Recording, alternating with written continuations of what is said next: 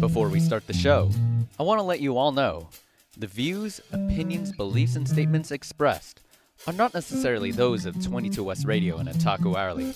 They are, in fact, of the host, guest, and/or caller. 22 West Radio and Otaku Hourly hold no responsibility for the validity and/or accuracy of information. Now, with that out of the way, here we go. This film kind of gives sort of that excitement that a lot of directors and a lot of editors feel when they first sort of lay their eyes on a piece of film and sort of question, like, how can I immerse myself in this? How can I feel what the character feels? How can I have that connection to the film? I would say this is probably the most inspiring movie. If you're a film major, definitely watch this movie. If you're just a creative person in general, I haven't seen a more inspiring movie to get you off your butt and onto your project that you're totally putting off to watch this movie. Like, please, this movie will get you to start working for a minute. I would definitely put this up there in the realm of I'm in the middle of my finals, or I have my art project final coming up, or I have a deadline coming up, and I know I'm procrastinating, but I need some like mental break from my work so I can continue going on. I feel like I'll just watch Pompo the Cinephile again real quick, and then you'll be just inspired with a burst of creativity. It's like a shot of espresso to the creative brain. Yeah. That's a good quote, actually. I'm going to use that.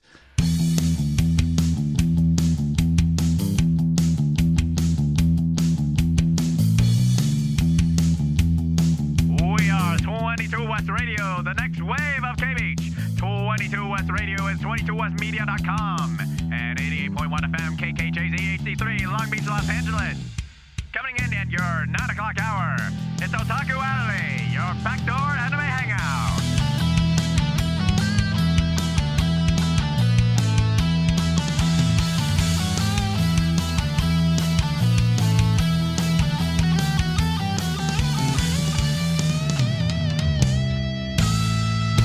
Show host Jonathan Josar Beltran with Cliff.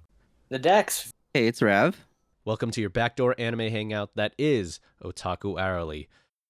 Nollywood is where the blockbusters are made, and Gene, a behind-the-scenes assistant, is given the task to direct a feature-length film, practically his directorial debut. With a dedicated production team, 2 actors, one legendary and another starring her first lead role, and a script from a famed producer named Pompo, can Gene deliver a film worthy of praise? This is a film called Pompo the Cinephile, directed by Takayuki Hirao, distributed by G-Kids, and animated by Studio Clap, which is a new studio with, their first work being, once again, Pompo the Cinephile. So, what were your first impressions? What did you think of Pompo the Cinephile? Well, for someone who actually wants to get his foot in the door of the entertainment industry and also likes to watch movies, TV series, and actually does his own sense of analyzing, and also a freelance screenwriter, this movie was like, it's not only entertaining, but it's like a tutorial for people who actually want to know what it's like to actually be in the movie industry. And I'm like, where's this movie been all my life? You're talking to a film major who is currently in, I guess, what you can explain as an identity crisis. I very powerfully related to, what was his name, Gene? Yeah. And his little struggle of, like, wanting to get himself into the industry, but also never feeling like he's good enough for it. Okay, the cool part is that message is actually applicable to anybody in any field or any creative field, I guess, in general, right? You're going to be surrounded by people that you'll always think are better than you or more important than you, and you're just a dude that's trying to, like, figure yourself out, right? But Pompo sees something in him, and there's, like, a little spark in her eye that Gene has that nobody else has, and I always feel like I'm waiting for that moment in my life, And it's really nice to be able to see, like, someone giving someone a chance and then them absolutely blowing it out of the water, Right. Getting that opportunity to do something of that caliber. And, like, I'm not saying, like, we all need a Pompo in our lives, but at the same time, I'm also saying that maybe we're all genes, but we just don't believe in ourselves, you know? So it's just like the imposter syndrome, like all coming in. Yeah, I very much liked the idea of. So if you've ever been on a set before, there are like times where you you're following the script and you're trying to get all the shots in, and you have your script supervisor telling you, hey, we need these, we need these, we need these. There should be some transition shots. Have you been recording B-roll? You know, like you have all these things in your head, but then like that scene where all the stars just aligned and they got a perfect shot in because the clouds were clearing right as they were clearing the that one little scene. I was like, those happen a lot more than you expect. And when they do happen, my God, you feel a sense of accomplishment. And they really encapsulated that in this film. That was like one of my favorite scenes I've ever seen because it was just so relatable. I've been on multiple sets where it's just like, wow, everything lined up. We did it. We got it. This is a film about movie making. This is essentially meant to show the love, the beauty, the splendor of film and why people do it. And pretty much to every cinephile I've ever met, editing is, as he said it within it, the editor is the first audience member. It is sort of, they even sometimes call him the final director because at the end of the day, that's what cements the film. That's the shape it takes. It's how you frame it. It's how people experience it. It's the culmination of everything in which you had made. And the fact that it has so much attitude, so much sass, so much dexterity, so much willingness, it just makes it thrilling to watch. And I think that's definitely something that this film does bring up quite a bit, and that is, how do you engage a modern audience? And this is how you do it. I have to make a very powerful comment about the transitions in this movie. I cannot explain, like, they break from the norm in like the craziest ways possible, but at the same time, like, they're very cinematic. Like, every single transition breaks from the norm in the craziest ways, but like, now whenever you see one of those transitions, you're like, well, that's just a part of this movie. That looks so good. You know, like there was like a scene where like it just goes, like the camera literally spins, goes into an iPhone camera, and then zooms in onto the iPhone screen, and I'm like, what the hell? Who does this? Yeah, or even who animated this? Yeah, or even like something like the transition of like the turn of pages, window wipers, pages turning into the coffee. I wrote down a bunch of notes about these because they were so cool. That one establishing shot when they were in Switzerland, and then it was literally, it looked like a photograph because there was the building on the left, the horizon on the background, some trees in the far end on the right, and then if you know anything about photography, they put in the rule of thirds, the golden rule. It was just so prominent in your face, and I'm like, I've never seen an artist animate a perfect photograph. I don't know. This kind of gives me a little bit of hope, perhaps, that perhaps the future of cinema may be a very diverse and very exciting medium from what it currently is. I guess what I sort of mean to say is that, like, why, if you think about the reason why, a lot of films nowadays, like, they're either remakes or they're just based on things that have already been, like, tested time and time again and just trying to improve on it. And it's so boring. I haven't really seen, honestly, a good film in theaters in quite a while. But if you go to the internet, you go to a lot of, like, these new directors, these new editors, these new cinematographers, these new animators who are just trying to sort of see if we can play with the functionality of how we present how we present a film, how we take in information. The world itself is moving so much quicker. It's moving at a speed that it's sort of unprecedented. The key to that, I guess, to that evolution might actually be editing. As we were talking about editing, it made me think about just these two particular characters. Notably, Gene Finney, the man who directed, and Pompo, the producer and scriptwriter of the film. What is your take on both of these characters? I would say that they're kind of the two film characters that not only carried the film just for obvious reasons of being major characters, but also just their personalities, their dynamics, the sense that I feel like she was the kind of mentor that Gene needed.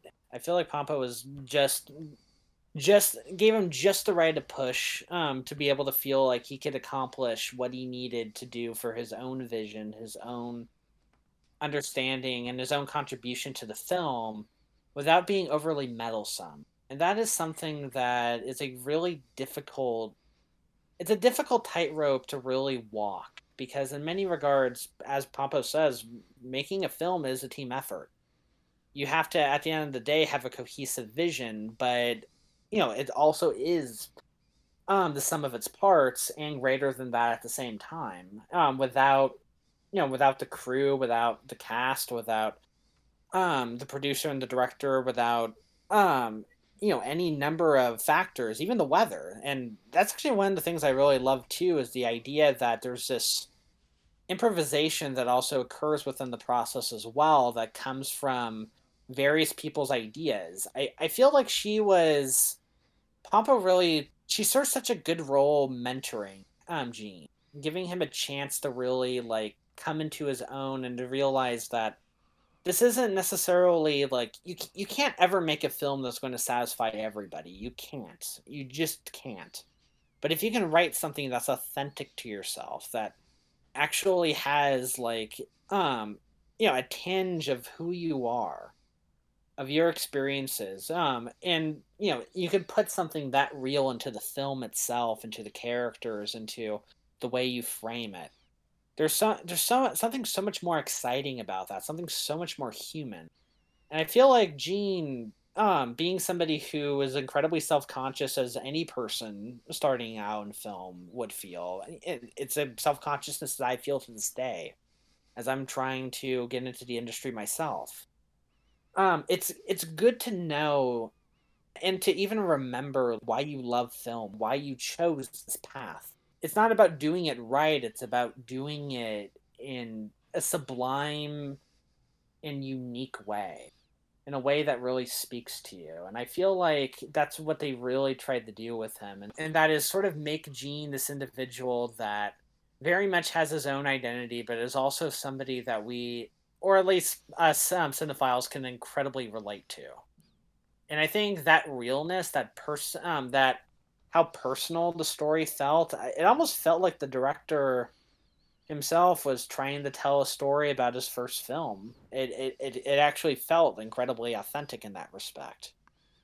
And I feel like people connect to that far more than they connect to just the everyman who doesn't have anything really like that drives them. Yeah, the That blank actually slate. gives them like a uniqueness. Yes. Right. Yeah, no, I totally feel where you're coming from, because like I love Gene and Pompo's dynamic. They're just perfect foils for one another. I know, like with Gene, as you mentioned, he is self-conscious, and Pompo, being the established producer in Yollywood, she is professional. She's a lot more confident, and it's that kind of dynamic where it's never like you're pushing them overboard. Like Pompo is being firm. She is stating to Gene, like, one, you have this amazing opportunity, and if you make any of these kind of decisions, be aware of the consequences that it may lead to. And I just love how this film just really shows it has a perfect balance between Gene's undying passion for film, while also having this sort of I guess in a way, this sort of shonen protagonist, who am I and what can I really do? Because we're seeing him direct, we're seeing him edit, we're seeing him really just go out of his way and to declare that this is his movie and I need this. Or if these things don't work, then we could look at it in another way. Like when the weather came to be, when it started raining, it gave him an opportunity to be more flexible with like a certain kind of scene that can work out. He bounced off ideas with the crew, and when it all eclipsed to the image of the rainbow, which wasn't even on the script, it was just marvelous just to see how Gene was not only able to adapt, he was able to be moved by this. You know who he kind of reminds me of? He kind of reminds me of Midoriya from My Hero Academia a little bit. He has his little notebook and he would actually write down important stuff that he might see is important to him that he can use to contribute for a movie the same way how Midoriya would write down his notebook that would help him become a better hero.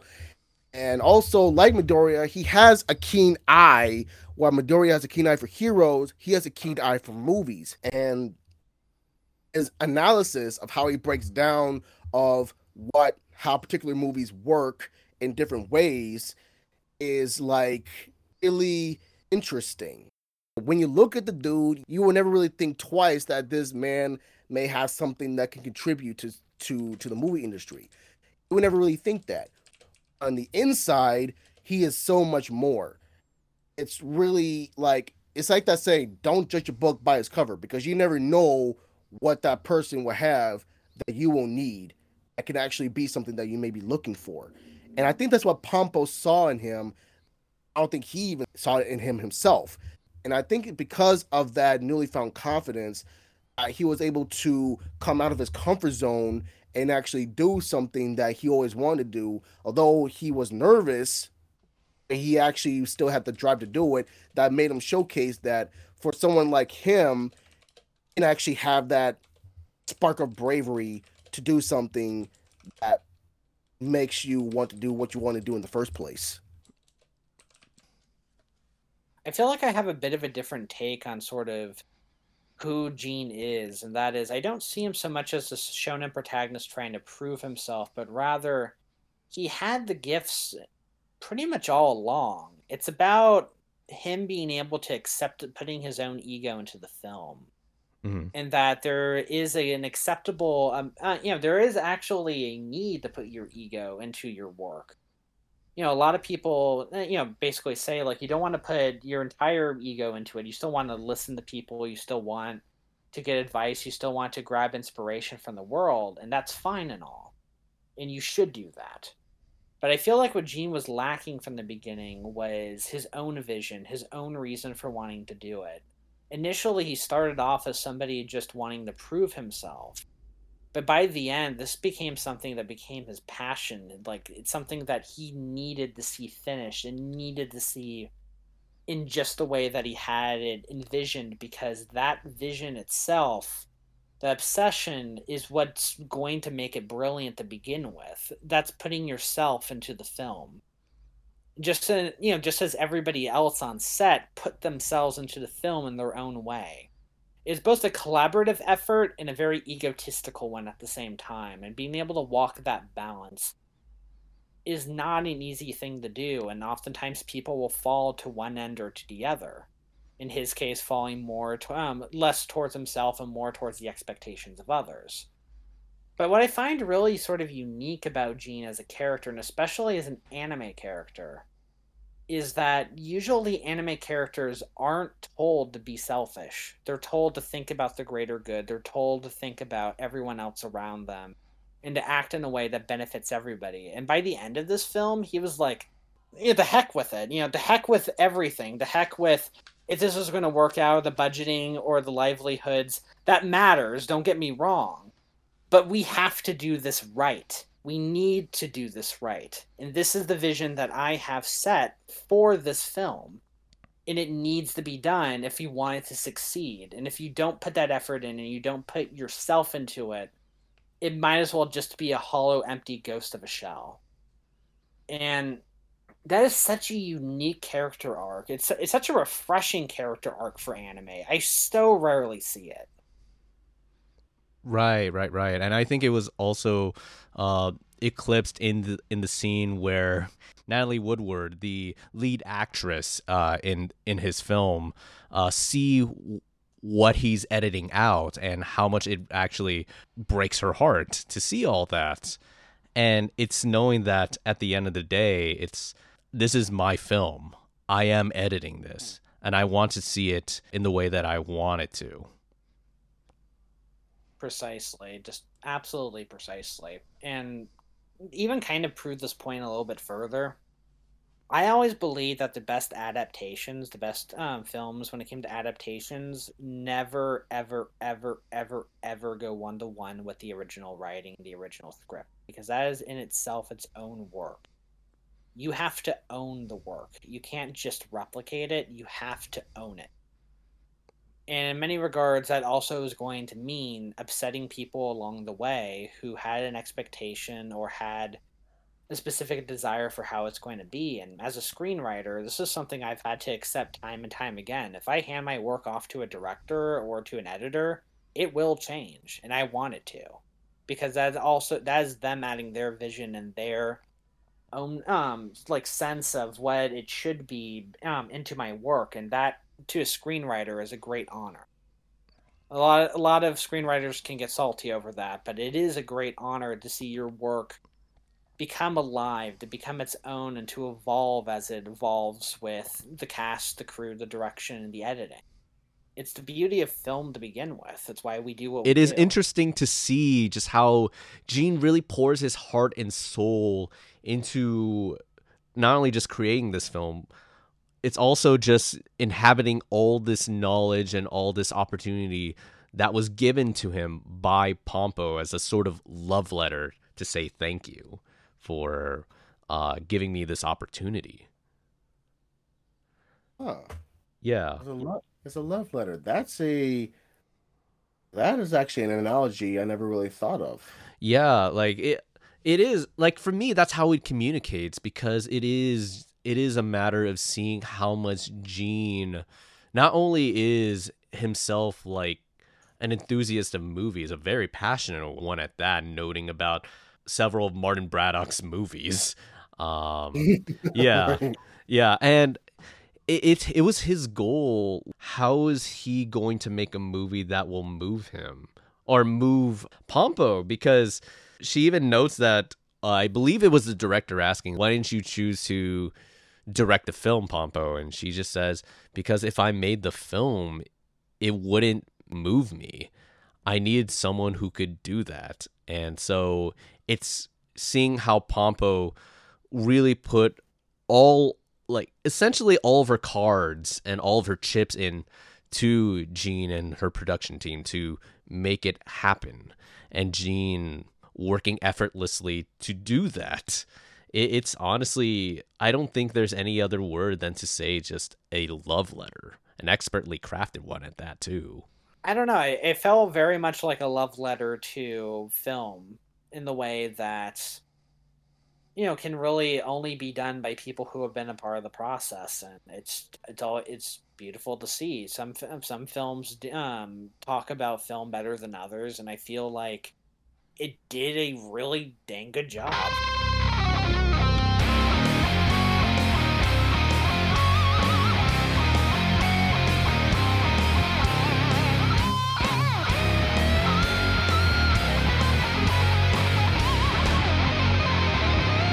It's not like I want you to listen to Otaku Hourly or anything, Baka.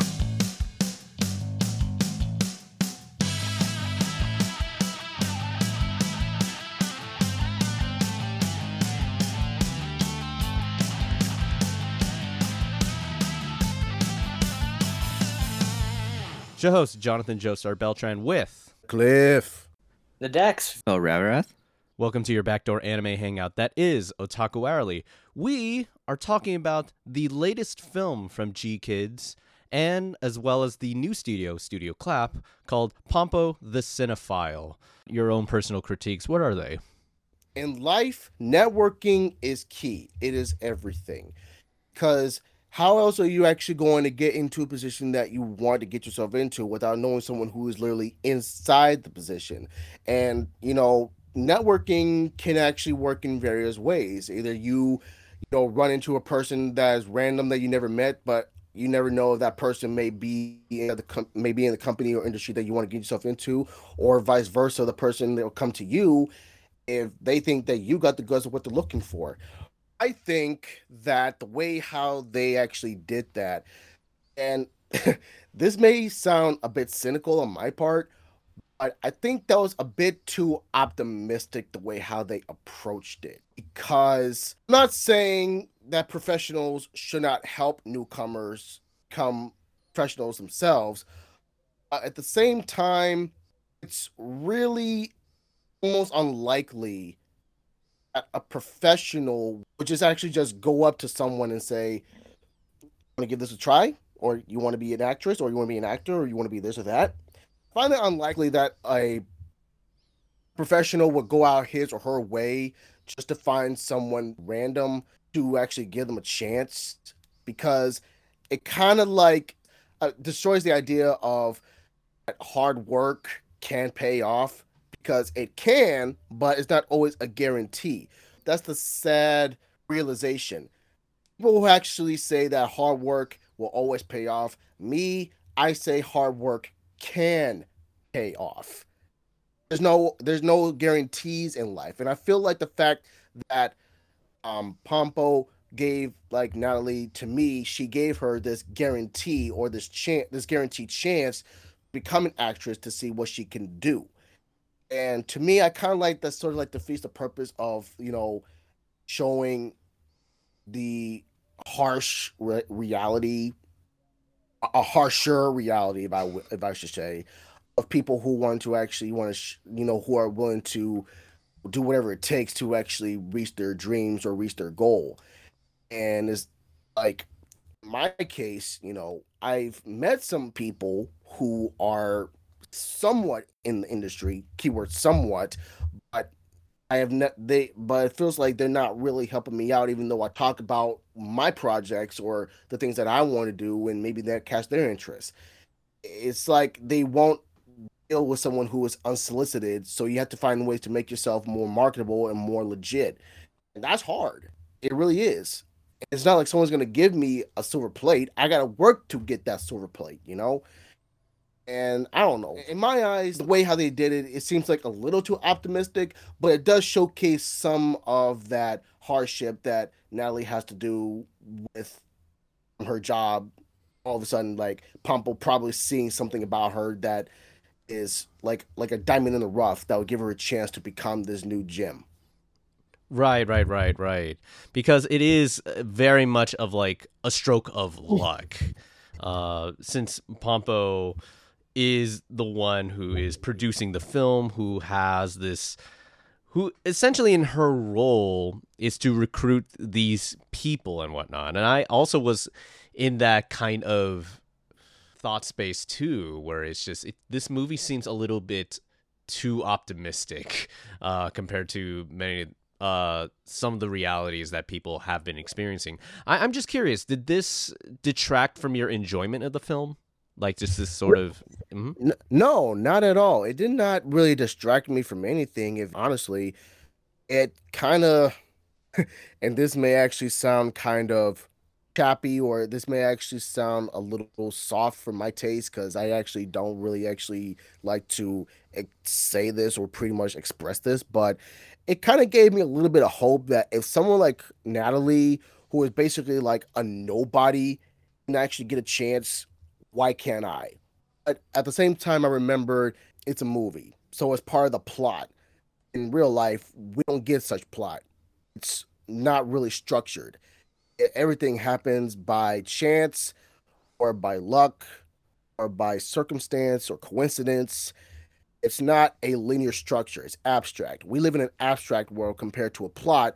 It's more linear because it's from point A, B, and C.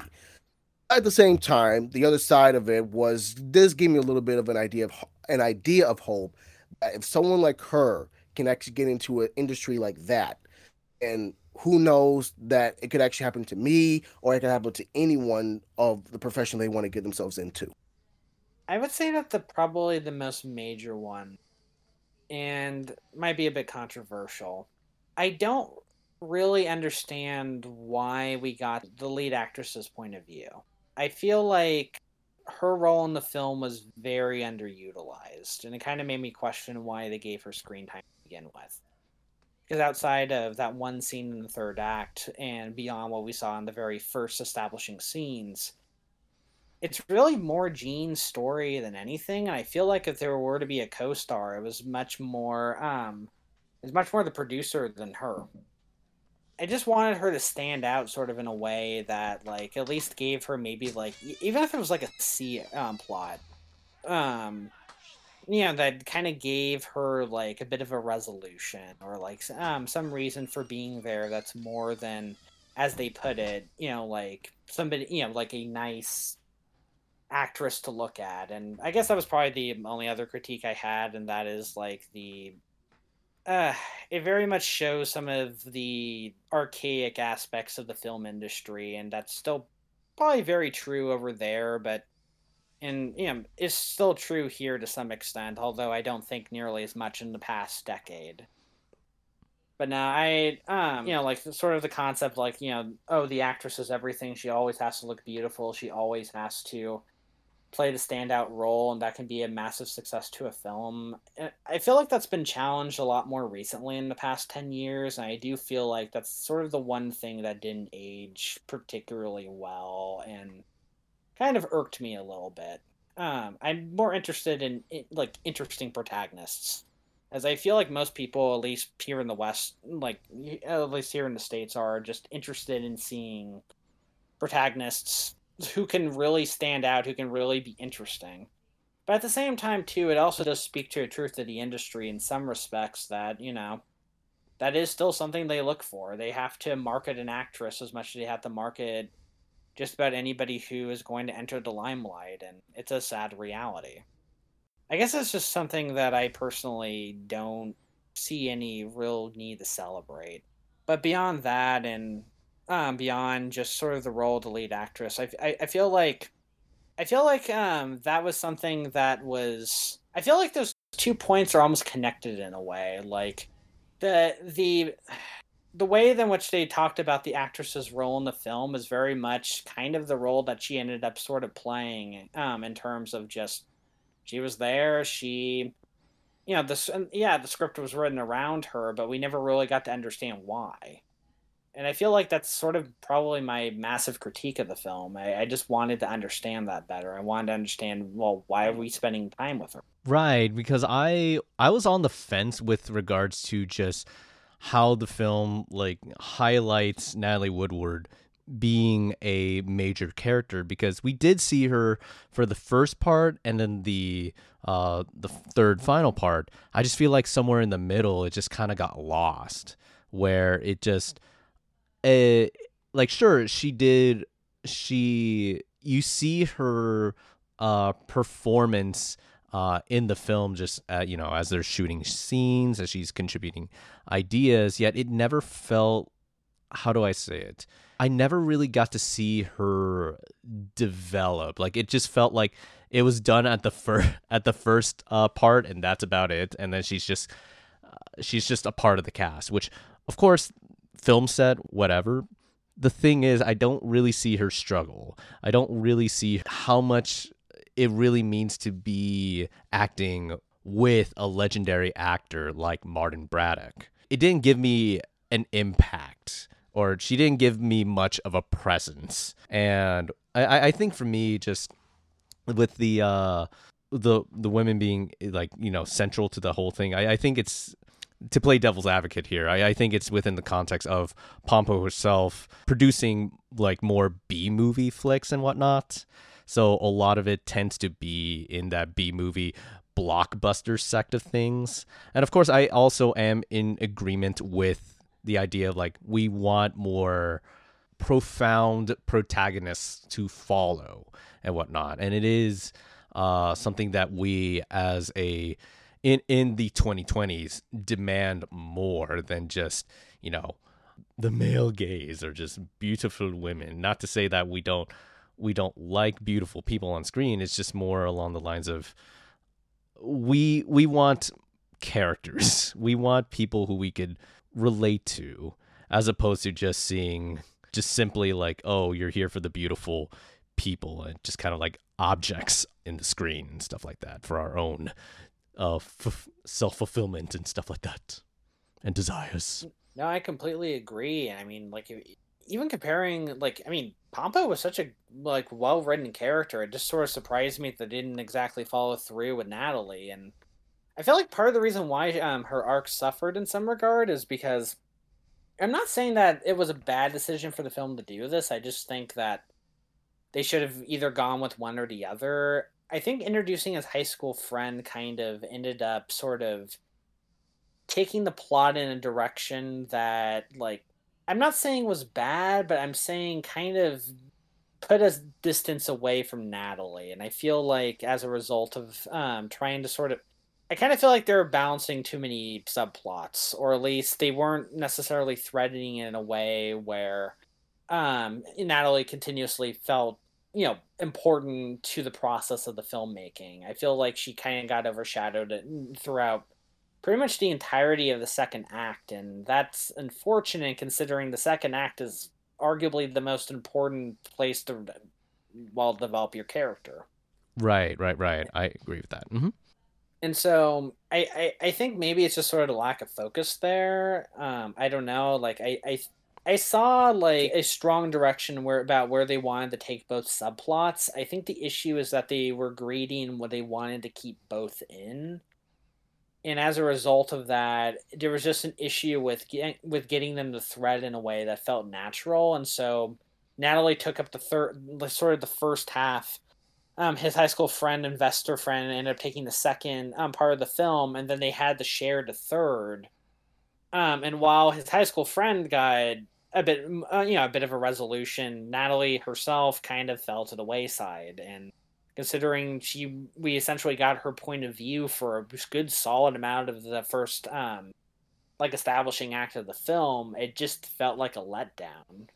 And I think that's sort of what's kind of getting to me the most, and that is she was given the kind of attention at the beginning of the film that sort of suggests a dual protagonistship, and I think that is part of the reason why it suffers. So that if her perspective was never given in the first part, I probably wouldn't be complaining. But because it sort of was set up that way, I think the writing kind of suffered a little bit there. But which is ironic for a film that basically was constantly talking about, okay, how do we cut this down essentially to be as efficient as possible? And I think in some regards, in its desire for efficiency, it failed to sort of see the the interthreading, like, sort of subplots that it needed to balance. Although its A plot was still very well executed as a whole. Yeah, Gene just coming over here, just be like, "No, Natalie, this is my movie. Get out." Ego. This is the meta movie. Basically. I have to make a point to mention this. That's actually I'm very glad that the film made a point to point this out, but that's actually generically a very big no-no to have your director be the editor as well. Because and I think this is like one of the big plot points of the movie, which was like, I enjoyed it very much, but like I felt I felt the pain very personally, right? Because like I've only worked on student budget films or no budget films, or not really films, TV series, right? Sorry, hiccup. Yeah. But like you but you rarely want your director to edit your film as well, because the director will have attachment to certain things that don't need to be in the film. Like, okay, one of the we're going to go back to that perfect shot, like the perfect storm or perfect sequence of everything that happened when the stars aligned and they got that perfect sunrise after the mud fight, right? Right. He knows that scene was a very perfectly shot scene, but in the context of the film, maybe you don't need the entirety of that. And he cut a majority of that, and that's why he was sitting there like, how do I cut this? I can't sit here and press the cut button because I really like this scene. I want it in there, but like, I'm very glad that Natalie walked up behind him and was like, just do it. Like, I trust everything that you're going to do right here. And then he hits the button, because it makes you realize that like, maybe you don't need this attachment to things as long as the context of everything is still there. And like, you can apply that to a lot of things in life. Like, don't get too attached to the things that like you've lived through if it's not going to fit in the context of your future. Interesting. Can you expand a little bit on that? It's just, in general, like, you get really attached to his perfect shot, but like, it's going to push the film above the hour 30 that he wants to hit it at, and if this is what he wants more, like, then sure, cut the little thing that like you felt was really good, but in like the grand scheme of everything, like, it doesn't need to be there, and you're only attached to it because you did a really good thing at that point when it happened, It's interesting too, because I know like they kind of took a bit of an American sort of approach, like, it's Hollywood knockoff. It's meant to be sort of based on Hollywood, but there are so many aspects of the film that are so unique to the Japanese film industry that gave it its, gave it its authenticity. But it almost sort of surprises me that they really wanted to go for the Hollywood aesthetic instead of looking to like capitalize on like what Japanese filmmaking itself looks like. And that could be almost like its whole movie in its own right, like sort of how that industry has grown and how it's changed and evolved, since there's not a lot of film industries out there that don't have like major names in them. Like you here in the US you have like MGM, you have 20th Century Fox, you have Warner Brothers. Any number of studios like Warner Brothers. Yeah, you have any number of major studios that can put out millions of dollars, and a lot of domestic film industries in different countries just don't have that advantage unless you're literally like India or Korea, where like that's the kind of the exception. Right. But Japan in itself is just so unique in that like its whole investment strategy, its whole film industry is kind of unique in a respect. Especially compared to the U.S. industry. And so, no, it's just it's an interesting sort of cultural difference that I don't even think, I even sort of question if the filmmakers themselves were aware about the different cultural differences between our industry and theirs. Yeah, no, that's a fascinating thing to think about. In fact, I might as well do some research on that myself.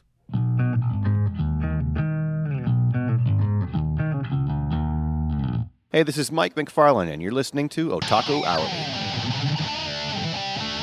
Show host Jonathan Josar Beltran here with Cliff. The Dex. Hey, it's Rav. Welcome to your backdoor anime hangout that is Otaku Hourly. We are talking about the latest film from G-Kids, and as well as the new Studio Clap, called Pompo the Cinephile. I just find it interesting that there's a lot of good, like, quotes in here. Not like one-liners, but good sayings that just stick in your head and get you thinking and whatnot. So make it a movie for the one person you want to show it to the most. It will give you a sharp focus and a clear outline. What do you think about that line? Yeah, that got me thinking, like, when you're making a movie, what are you making this movie for or towards to? Like, when he said that, could be a lot of things. It could just be for the audience, but I think what he was trying to tell Gene is, what are you making this movie for? And I feel like, me personally, in case if I do remember the movie correctly, he wants to make this for himself, not in the sense that he is the only audience who can enjoy it, but he's making it for himself as something that he can be proud of making, along with his crew, for something that he can claim that is his own. A masterpiece that he put his heart, his blood, sweat, and tears, and his soul in, to something that he can be proud of and look back at. That's what I feel like the director was telling that to Gene. When he's telling him that question, what are you making this movie for? I truly do think that he was trying to see if Gene wants to know if he's making it for himself. Because if you're making it for other folks, you may please some, but where will be left for you? What will be left for your sense of worth and enjoyment? That's why when I write, I'm actually writing for me. At the same time, I also want to write something for the audience, for them to relate to, and something for them for something they can actually get behind, that saying that what I'm writing is relatable or it's understandable. I think that's the same way for Gene. I've actually thought about that a lot, and sitting with it, I began thinking, if you can almost sort of rein in what you have to say, and you think about really specifically just who you want to say it to. Delivery is all about framing. It's all about who you're saying it to, what you want to express, and the way you think they'll be most receptive to it. And, when you make something for everyone, it can be really difficult to really have any specificity in a vision that's meant, essentially to have to serve so many competing interests, so many competing impetuses, motives, and beliefs about film or about what you're trying to create. But if you manage to really hone it down, I think like to somebody, to somebody who's important to you, or to somebody who you really understand and really get, it's like having a conversation with somebody. Every conversation's different. Everyone has its own means of expression, its own reason for sort of existing, and its own delivery depending on the person, who they are. And if you think about like scenes, if you think about scenes in a film and you think about what truly good dialogue is, for example, it's always really like a very specific and a very like engaging exchange between two really fleshed out individuals. And so in many regards, to write or to direct or to edit a film in the belief that it's a conversation to someone else, or a conversation to a particular thing that you want to say, maybe even like trying to convince somebody of a new theme or idea, or reconceptualizing what you have to say, to somebody who will really get it, or maybe even somebody who won't, so that you can begin to think about really unique and creative ways of saying it. It's such a fascinating way of going about writing. I honestly want to try it. Yeah, no, that honestly is that sounds like a very exciting road to go down onto, because I really vibed with that quote. It hit me hard. I mean, like on a movie basis, like of course we see Gene really trying to express that through like making Pompo's script give it a breath of life and whatnot. Just going by that movie, it shows how much he really does appreciate the opportunity and takes it to be his own, and to kind of like just deliver it as a sort of like a thank you, a love letter of sorts of film to Pompo and whatnot. I guess for me in my own case, it's just like it really gets me thinking, especially as an actor, just a matter of like, who am I saying this to? Like, who am I really delivering these lines to, and giving it like a potency to really say like there is a real risk, and along with that a relatability, like this sort of groundedness to express that to somebody. Like it's more than just the lines, it's what's behind the lines. I know that's a very corny way of saying it, but it I don't think you could get any more to the brass tacks than that. It's just really finding the feeling, really getting to the specificity, which gets into the heart of things. Like it really gives this sort of unique flavor, this attitude, this way of approaching a particular role.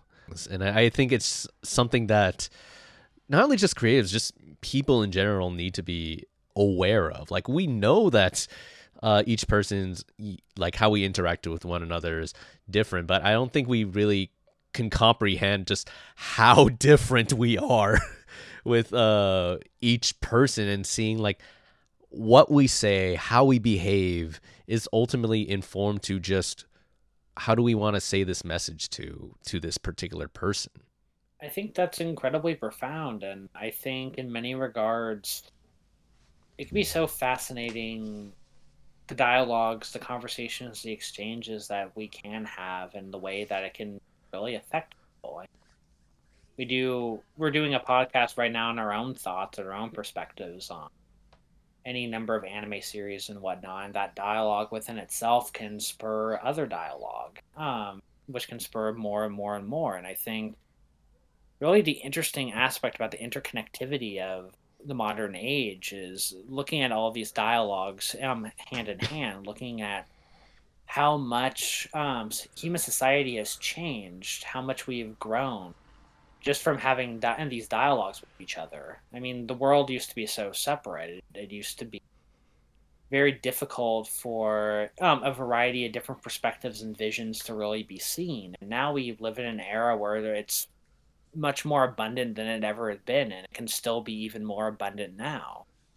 And so watching works that really are meant to be conversations, that are meant to be ideas expressed, that's what writing a theme really is about at the end of the day. And I think in the case of Gene, the reason why the type of dialogue, what he wanted to say and what he wanted to get across in this film, I think was entirely for Pompo.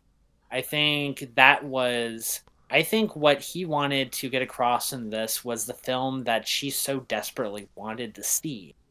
Something that is her vision, but not her work. Something that she can be content with because it's not something, it's not just her talking to herself anymore. It's her having a conversation with Gene of her vision, of him pushing back on it. And even if it means ruffling her feathers and even going against some of her own, pretext for what she thinks the script should be, it's that thrill in the fact that there's still a conversation going there.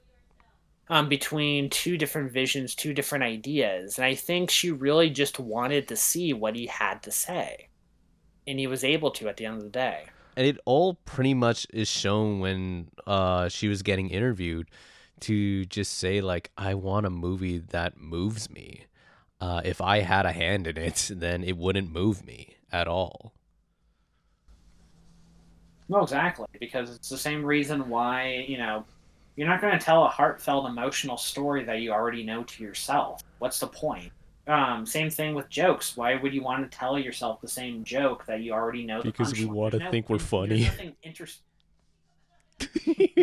I guess what it...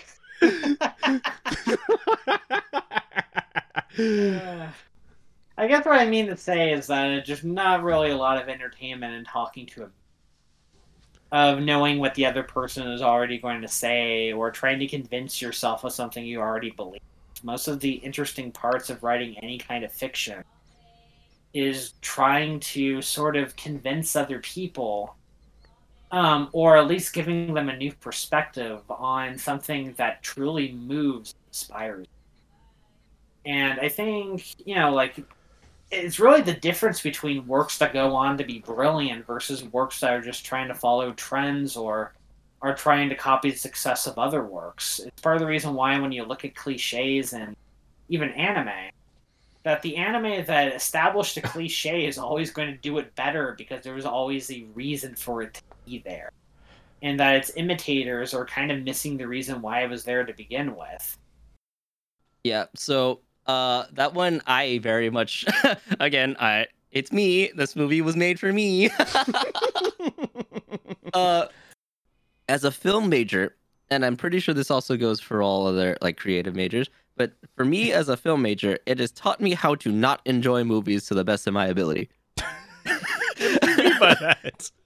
That, I mean, I cannot just watch a movie blindly and say, wow, I enjoyed that. Like, I have to take a scene apart, piece by piece. Why is the angle shot from this angle? Why is it slightly canted? Why are they in the shadows? Have you seen the movie Everything Everywhere All at Once? I have yet to do that. Okay, I'll tell you right now, that movie has shot up to my favorite movie of all time on the second watch. And I watched them both 2 days from each other. Wow. Dang. It is such a good movie. There's a film theory called Chekhov's gun. The idea was that the main character, Chekhov, when he opens his front door to answer, like the doorbell rings, he answers the front door. In the background of the scene, you see a gun mounted on top of a fireplace. That's a very important thing to do because in most cases, you would just open the door, you would talk. But no, they made a shot specifically so you could see past him, see the fireplace, and see the gun mounted on the top. When you show it on screen, it has to be used at some point. Everything Everywhere was a film that reminded me distinctly that films can be an art. And that's a very contextual question or answer to a question that I need to specify real quick. Me working in the film industry, or like at least looking at Hollywood from a third person perspective. Okay, to contextualize this just a little bit more, I despise the idea of working in Hollywood personally. Mm-hmm. Like I have a film degree, but it makes me really look at Hollywood and think I would never want to work there. Mm-hmm.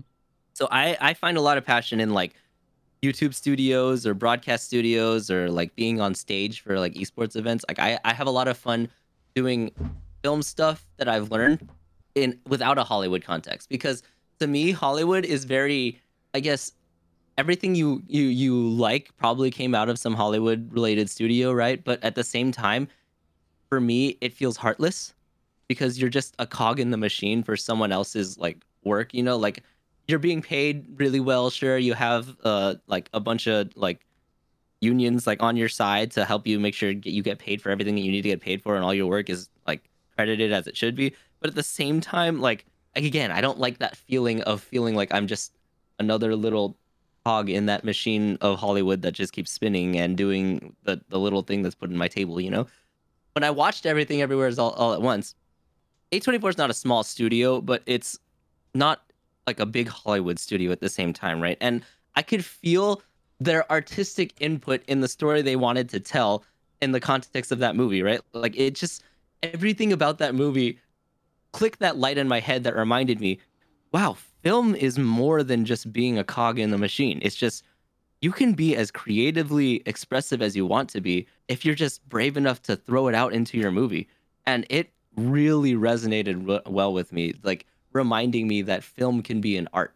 This whole thing about like making a movie for the person you want to make it for the most. I have to remember that not every movie is a big budget Hollywood Marvel movie, like a big superhero movie that's there to pander to every single one of the kids and the people that are way too in deep to Marvel movies, etc.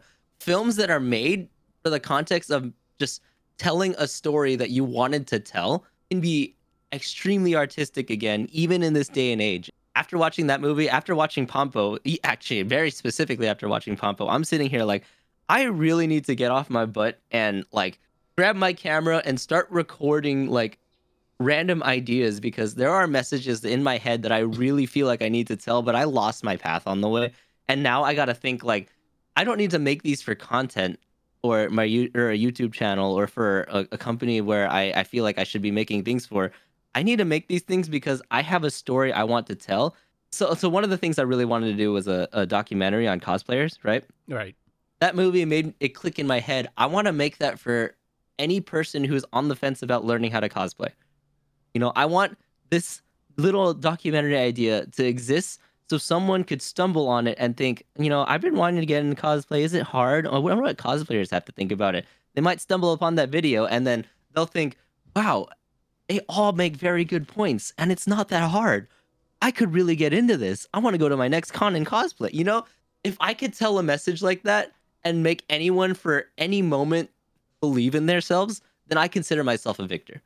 That's a... And just that little tiny quote in Pompo just sat with me, and I'm just like, how dare you attack me? It's like, how could you? I had this idea, but you're really inspiring me to do it, and I feel guilty. Here's another quote, and of course I'm going to provide context here where Pompo explains why she saw Jean as a worthy asset, as someone who is like qualified to be her assistant at the time. One, his eyes don't sparkle, and people who live fulfilled lives, their eyes sparkle, and it's because they lived a fulfilled life. It leaves mostly superficiality, so it doesn't really, there's not much to work with. With Jean's case, it is that he's an outcast, and because he's an outcast, he immerses himself into his own world, which is a wellspring of creativity, and that is happiness destroys creativity. Oh. What is your thought on that? Hot damn, that was a strong ass quote. I don't know if I told you this before, but writing never really a passion of mine, honestly. Okay. Never really was. Interesting. Even growing up, it never really became, I never really thought about it.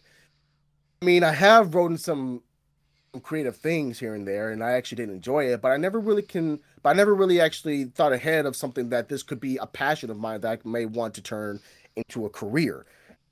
Just never really sprung to me like that. Mm-hmm. And even when I actually was, I was just writing down with my friends just for the heck of it, I didn't really actually think of it. Matter of fact, I was not really a goal-oriented guy when I was in high school. I didn't really know what I wanted to become. I know that's part of the journey, but I was so hell-bent on figuring out what is it that I want to become, because eventually when I do reach that point, what am I going to do? If I do nothing, what's the point of me living? So find what I can find that could be a passion, or at the very least something I can actually enjoy. And it took some time, and it took some realization that I don't have a passion. I truly don't. Even to this day, I don't have a passion. Even with writing, it's not a passion. It's like she's saying, like, even though you don't have that spark in your eye, even though you don't have that passion, even though you don't have that drive, you still have something in you that still kind of pushes you, even though you don't have that influence for yourself. You have that instinctive drive that still pushes you to write, even though you don't see yourself as a passionate writer. Compared to people who are passionate writers and they actually write every day, every night, every morning, before they go to bed, before they even wake up, they think about nothing but writing. I don't have that mentality, but it's okay. That's the thing. It's okay. It's fine, because what you have may be something that people who spent years and years of writing and actually getting acclaim and awards and all that are missing.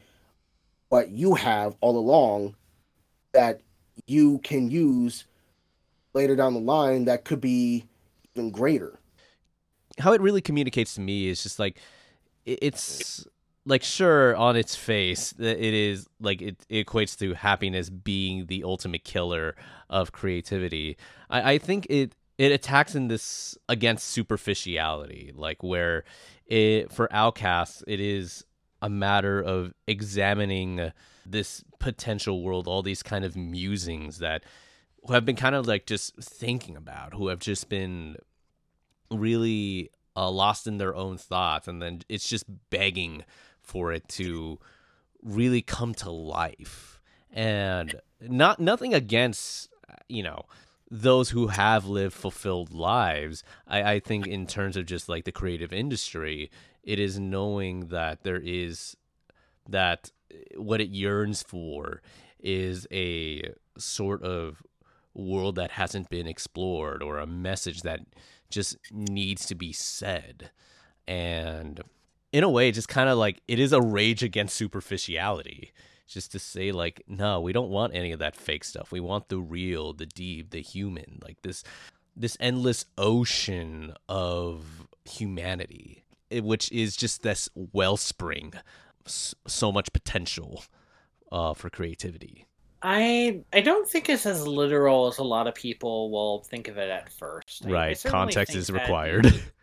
Yeah, I don't think you have to be necessarily as depressed as the creator of Evangelion to create something brilliant. That being said, I do think the difference between people who have lived relatively normal and happy lives compared to those who have lived on the fringes or on the outside of society, or those who, essentially don't necessarily fit into the mold and kind of have their own way of looking at things. I think the unique advantage to having that perspective is you're always going to be critical of the status quo. You're always going to question, why things are the way they are. You're going to look at it either as an outsider or as a reject and sort of say, where do I fit in all of this? How do I look at society?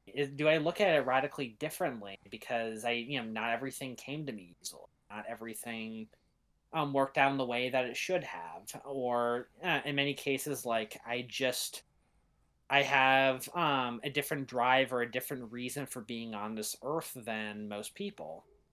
And, that I feel like that's honest. There's a bit of truth to that in everybody, but I think some people are more content with the status quo and are more content with their lives than other people. And I don't think it's happiness, but rather contentness. To be content with your circumstances, to be content with your life.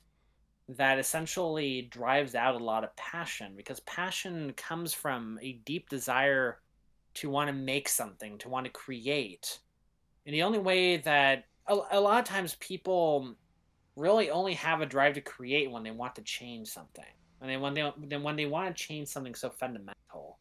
I actually think that's part of the reason why, out of most of the indie films in which I've seen, a lot of the indie films that come from countries that are more impoverished, or countries that aren't as well off, or very rigid social structures or social systems that make it harder to essentially live what people would call a common life. I feel like a lot of those unique perspectives that we see that end up like winning Cannes like film festival awards come from people who aren't content, people who have to challenge the world structure and the society around them and question, where is my place in all of this? Who am I in all of this? And I feel like it's that lack of content, that desire to want to see something more, that spurs creativity, that makes you have to see things in different ways, and as a result allows you to really offer a perspective on the world in storytelling that's going to not only be unique but impossible to rip your eyes from. Right. It's bringing yourself into the character's struggle and identifying yourself into that kind of reality. Say, yeah, no, I could relate to that insecurity. I could see that struggle and really challenge the audience to say, wow, so this is how this person experiences the reality I just so happen to just be, content with. Or even like those who are in the fringe who don't have the opportunity to express that, to really just say, yeah, there's someone who gets it. Absolutely. And I think it's that unique perspective that's so captivating and entertaining to the people who watch film and who go into a theater to want to experience or feel something that is both relatable but also different, that's new and exciting, that's brings life sort of into people. And to quote Seto Kaiba of all people, I've never accepted mediocrity as a standard, and neither should you. And honestly, if you think about the most interesting people who have ever lived throughout history, the people that we still tell stories about to this day, none of them have ever been particularly happy with the status quo. The revolutionaries, the artists, politicians, the people who have gone to really make a difference in the world, who have gone to share and create, to share their vision to create something truly wonderful. I mean, if you even think about like Beethoven being one of the greatest creators of music, in all of history, was deaf, couldn't even hear his own work for a fair amount of his life. And that is, like, it makes you think, like, there is a unique sort of strength to having a different perspective on the world. Honestly, it takes someone who struggled a bit to be able to tell a message. Does that make sense? You rarely want to hear something from someone whose life is established and they've had everything going for them from the get-go, Right. But the second someone's walked through a little bit of dirt, all of a sudden their opinion matters just a little bit more. In general, though, it's so true. Like, I would say as a film major, I definitely had to run from reality a bit, because I grew up in a family where they were just like, hey, everyone's going to be a doctor, a vet, a nurse, and I'm just like, I want to do film. Yeah. Please don't disown me. Come on, man. It's the Asian family syndrome. That's literally what it is, including me. But yeah, like, again, I would say people like me, but like just in general, creative people have to be able to run away from what reality is, because maybe reality is like not cinematic enough for a screen or for a page or for a canvas, like, or a compelling you have to create enough. your own little reality, create a little narrative, and then that narrative that you're explaining in the context of whatever your work is becomes the message that you want to portray out to the world, Right. Yeah. And that message that you're portraying from your own reality becomes the message that everyone takes in and then has that conversation with, that got you started within your own passion in the first place. And it's a very neat way to look at like how films are made. Like, again, why your favorite films are your favorite films. It's because you had a conversation with that film and really took the context of the creator that put that film together and took it in within yourself. And the thing I like most about Meister, which is the film Gene created, is that it's 90 minutes long. Thoughts?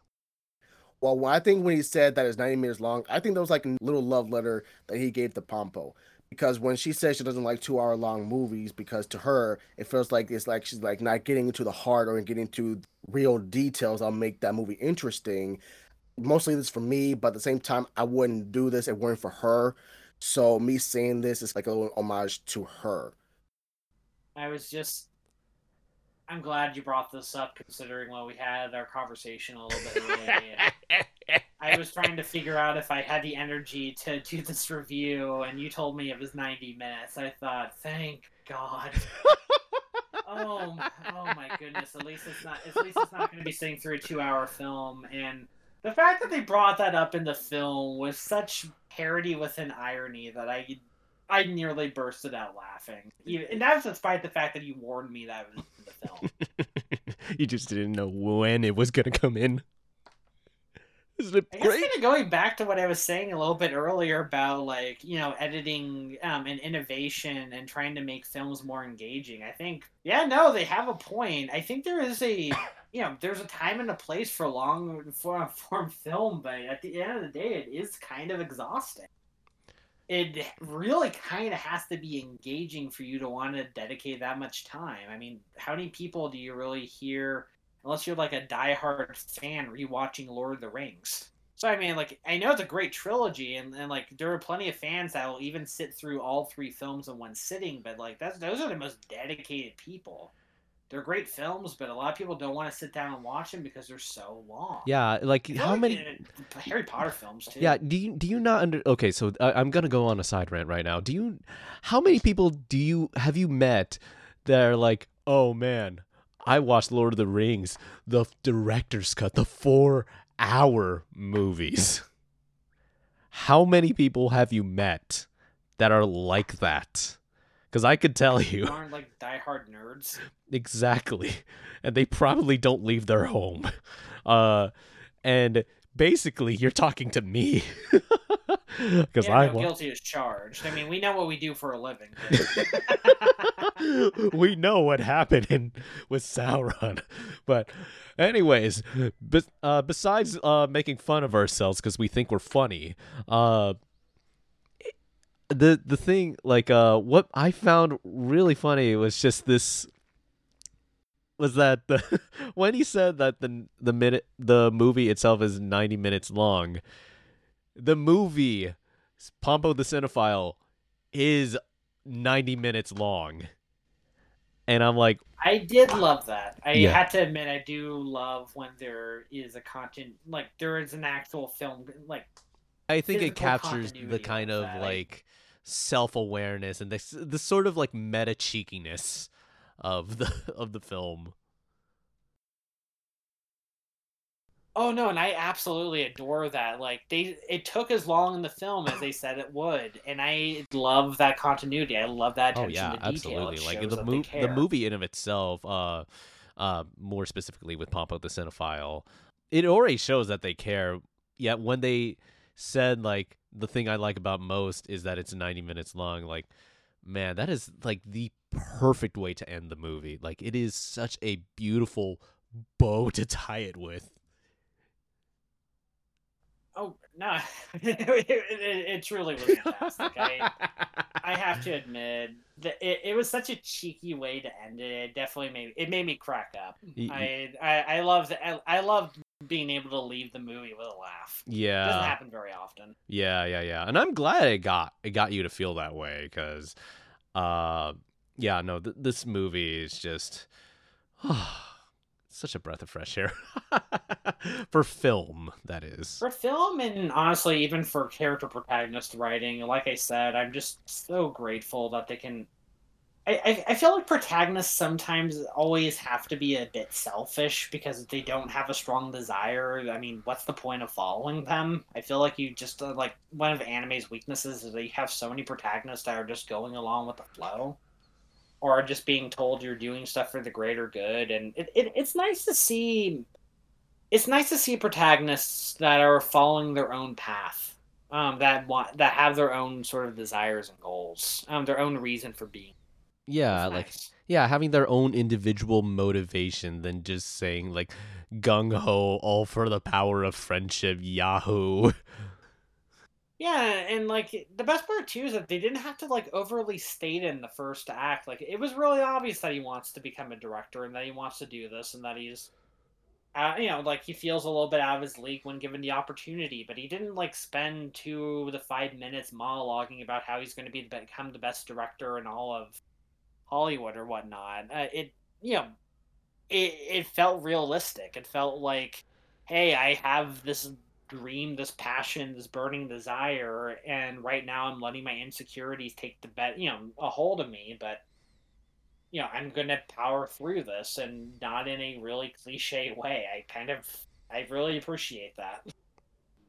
I understand the point that was trying to be made here. I can't say that that is applicable in all cases, but very specifically in this case, it was a very, like, I say the word powerful way too much now I think about it, but it was a very powerful moment when he's thinking of that quote at the Academy Awards, and he's just like, "What do you like the most about your own movie?" And he's like, "I just like that it was 90 minutes long." And I thought about it right before this movie like aired. I needed to find a moment in my life to actually put myself like in a chair and like watch that movie. I was struggling to find a time, and then I just said, "Okay, screw this. I'm putting down like 4 projects. I'm gonna watch this movie. I'm gonna take notes, and then I'll have this ready for this interview right here, right now, right?" And I looked at it. I started playing. I'm like, "Oh, it's only an hour 30. Cool, I could do this." And then the movie happened, and I'm like, it's also me. I was just saying, like, the movies are too long. They could tell their whole thing in like an hour 30. And I'm just like, wow, movies really are too long. I wish they would all tell the movie in an hour 30. Yeah, and like, it's really cheeky that the movie is actually only an hour 30 and it ends at the hour 30. Holding my fist up. How dare you? Again, I haven't felt so passionate about a movie in a long time, or about an anime in general, in a long time. Like, you realize that like a lot of movies have a lot of fluff. And I'm not saying this movie didn't have any of the fluff, but it has a very good time. Again, hyper-focused budget, very good comedic timing, but also a very good like understanding of the concept of time as well. Like, all the scenes that needed to exist. And any scene that you think would have been in another movie, like by any other director, like, oh, we need some establishing beauty shots. This movie's just like, no, we can combine those establishing beauty shots with the transition. We've cut off multiple seconds of film because we just threw the establishing shot of the next scene in the transition itself. Masters, absolute masters of like timing in general. This movie was a masterwork of timing.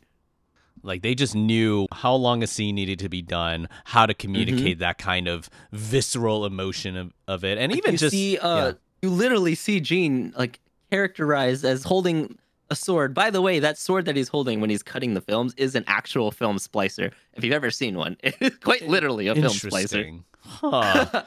He's just sitting there doing in No Game No Life colors, just jumping up in the. Did you see all the red outlines, right? Yes, I did. Like, in No Game No Life colors, jumping up, spinning in the air, and like cutting 3 different film lines and then like juxtaposing them together. That's actually how film was made back in the day. That is crazy. Wow. And when I saw the old dude like sitting there like, oh, I'm just cutting up old films, seeing which can be reused, and then like putting the clear tape over, I'm just like, wow, they animated that. Yeah. That's actually how filmmaking was back in the day. I studied this. It brings me a lot of joy just to hear a film major really spaz out about this. It's great. I guess the bigger point isn't that every movie needs to be an hour 30, but it's just there's a lot of fat that can be trimmed in anything. Again, like I like to take like mental notes and apply them to grander contexts than just like what was intended, obviously. But like, think about like whatever you've made, right? Like, how much of that was absolutely necessary and how much of that just drives your point? Now, can you cut off any of the stuff that wasn't necessary and still drive your point? And by chance, does your point get stronger because of it? Like, as much as I love B-roll and like just making like transitionary shots where like so if you're making a montage, then usually if you're going to go to a next location, you want to show a scene of you getting in a car and then the car driving off and then like you guys walking to the next venue. Like, do you really need any of that? Can you combine any of that into anything else? Can you shave off 6 seconds and then make the point stronger because now they don't need the middle context? This movie does a very good job of just showing you, hey, we're going here now. This is the next part. And you're like, okay, well, let's see what you have to say. Let's listen to your story. This really amazing story. A page turn transition into coffee. It's literally the page, like you see the page turning, cool. Like that was interesting because it's like it's in your face. A page is literally turning. But it's also, think about it. You're going to the next chapter. It's the next page of this story. You know, so they there's a double context thing that they threw into this 3-second transition, maybe even like a 1-second transition, and they've shaved off many seconds of having to put a new scene establishing where they are and then a zoom in shot. You know, there's something you can do with animation that you can't do with real life. Or they very much used that ability of an anime or just an animation in general to drive it home that like film can be more than life. Anime film can be more than film life. Actually, I have one more quote. Yes, go for it.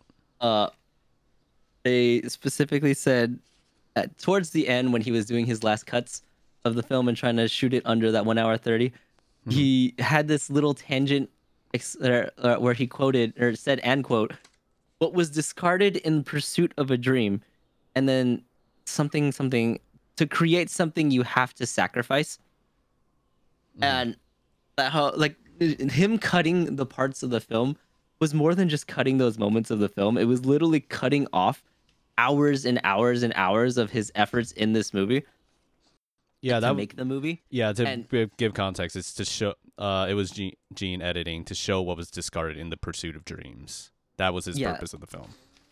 And like in general, like what did Gene have to discard to become the filmmaker that he is here? You know, like there are several experiences in his own life that he had to just get rid of and understand in a greater context than like him just working for the medium, you know? And that moment where he discovered this film isn't me making a film. This film is about me, you know? Like he's sitting there and discarding all those preconceived notions of what it means to work in the industry and understand that it's more than just working in this industry. It's straight up like the message I have to tell as me as the director and me seeing Pompo believe in me as a character and me wanting to tell a story. This story is about me and my experience here. I can tell so much more than just having recorded a bunch of scenes and throwing it all together in one moment. So he discarded everything that Gene was in the beginning, where he's just trying to get into the industry, and focused solely on, I'm an artist. Here's my message. You know, and like that pursuit of his dream, he had to discard, like, again, you have to sacrifice a lot of your preconceived notions to really drive a piece of art through.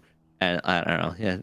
Yeah. Random point I had to make. Right. Well, and also we see Gene really come to his own. Like he was a very self-conscious person, and now he's just owning up to his own personal artist and making that film a reality for Pompo, for himself.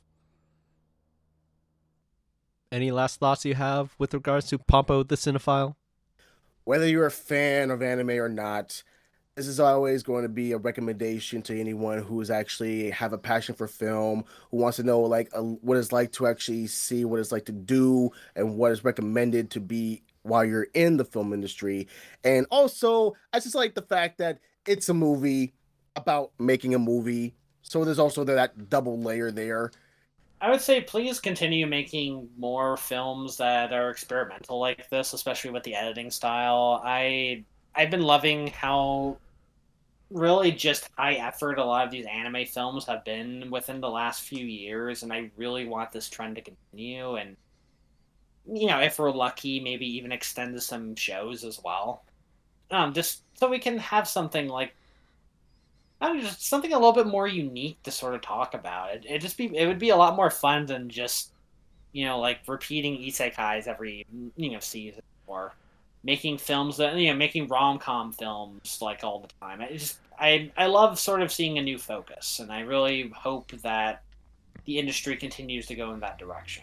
If you have any amount of creativeness welling within you, or believe you do, or want to start believing you do, like, this is the movie for you. It is probably the most inspiring movie I've watched in a very long time. I can't even think of the last time I've felt this inspired to really hone in on my crafts.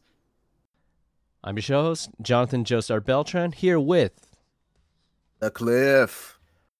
The Dex signing out. Thank you, everybody. Ravareth. We'll see you all at the next Otaku Hourly. Peace out, y'all. For more information about Pompo the Cinephile, please visit the G Kids website at kids.com. Once again, the letter G, kids.com.